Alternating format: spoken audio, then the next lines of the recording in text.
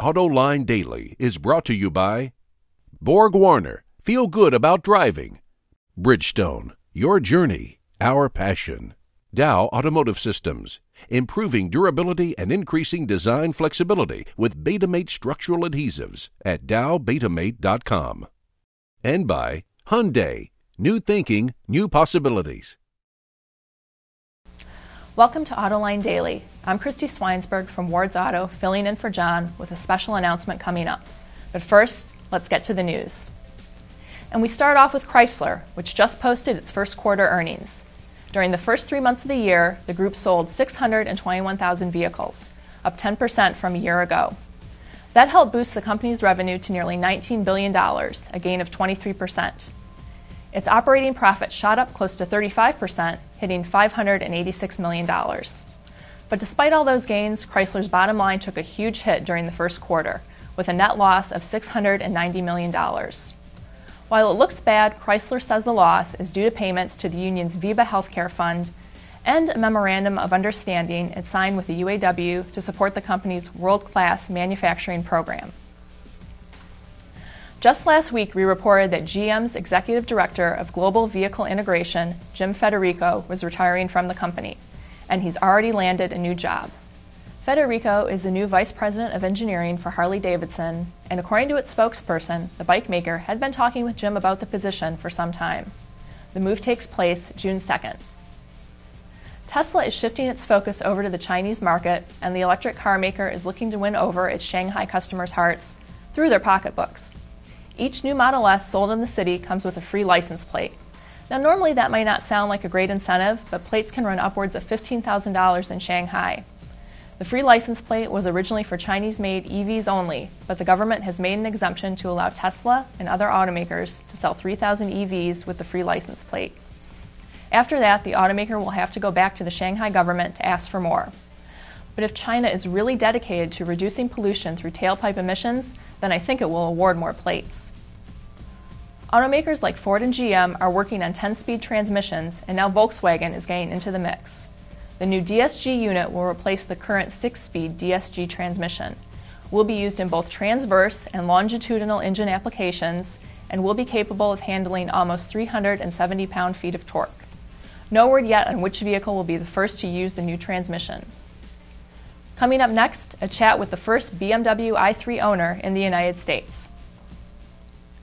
Dow Automotive Systems, driving solutions in automotive, commercial transportation, and aftermarket with innovative products like Betamate structural adhesives. Lighter, stronger, safer. dowbetamate.com.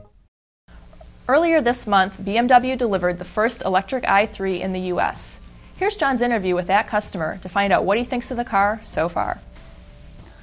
I'm talking right now with Charlie Raby, the first owner of a BMW i3 in the American market. Charlie, I have to ask you, what's it like to be the first owner of an i3? Now, that's a great question. You know, it's a great privilege, and I've really enjoyed the event that was sponsored by BMW. So they made a big deal of it, so it's even that much better. Have you owned electric cars before, or is this your first? I have indeed. So I had the Active-E, which was the experimental predecessor to the i3. So this was a logical next step for me.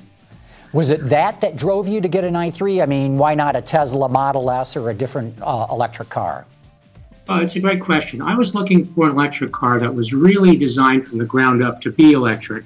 And having an Active-E really meant that I had a BMW 1 Series that was basically stripped down and stuck with batteries in all the wrong places.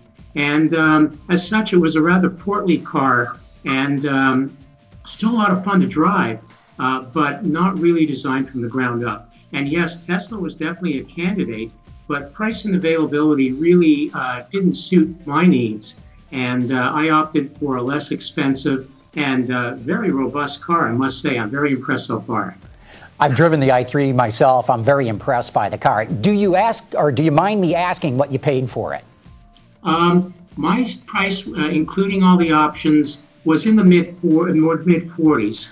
So I got a couple of the packages that were available, and I don't regret it. The car looks just so sharp, and it drives tremendously.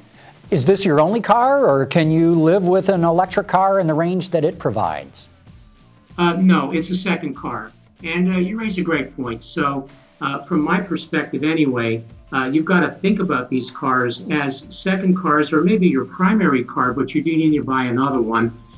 We like to travel on the weekends, it's a lifestyle thing. And we like to get away more than 100 miles at a time. So you don't fly regional jet across the Atlantic and hope to land on the other side. So we don't do that either and never have range anxieties as such.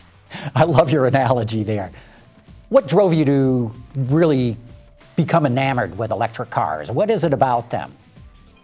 Well, I think that there was a lot of great things that that electric car had to offer to us. I mean, so we're not really green buffs. It was just a great fit with lifestyle. My wife and I typically drive under 100 miles a day, and we enjoy the fact that we have a car that never sees a gas station. We can whip around all over town, pull into the driveway at night and plug it in and not have to think about it. And that's just a tremendous benefit. We love that. Well, Charlie, I got to tell you, it's really fascinating for me to talk to somebody who bought the first i3, and I'll bet you get a lot of pleasure out of driving it. In the little test drive I had with it, I thought it was a blast to drive. Oh, yes. In fact, it is a wonderful car to drive. I think, as I say, I heard one of the talks that occurred on your program regarding weight. So the fact that this car is 30% lighter really has improved performance and maneuverability. And there's a lot of other benefits. And I don't want to underestimate the value of having a brand like BMW and its dealerships and everything behind you. It's nice to see a major car maker like BMW enter this market. Now, of course, the look may not be exactly what sports car enthusiasts are looking for. And BMW will pitch it as futuristic. So other people might pitch it as the ugly duckling. But I probably rest somewhere in between. And it actually is very roomy and spacious inside. And you have a nice feel to the car. When you get behind it, you know you're behind a BMW. Charlie, again, thanks for your time today talking about your experience as the first owner of an i3 in the American market. Thank you so much, John. Autoline was kind enough to give me a couple seconds here to plug Ward's Auto's 6th Annual Interiors Conference coming up next Wednesday, May 21st, here in the Detroit area. And if you like auto interiors, want to know what's going on now or what's coming up in the future, then this is where you'll want to be. It's a day-long event filled with experts talking about innovative materials, the human-machine interface, the future of luxury, and much more. And when you're talking interiors, you can't have many better keynote speakers than General Motors design guru Ed Welburn and Chrysler's interior wizard Klaus Busse. All that, plus an opportunity to personally check out our Best Interiors Award winners like the Rolls-Royce Wraith, which will be on site. So if you'd like to join us, please go to autointeriors.com for any and all information. Again, that's Wednesday, May 21st for the 6th Annual Ward's Auto Interiors Conference. And that wraps up today's Autoline Daily. I'm Christy Swinesberg from Ward's Auto. Have a great day.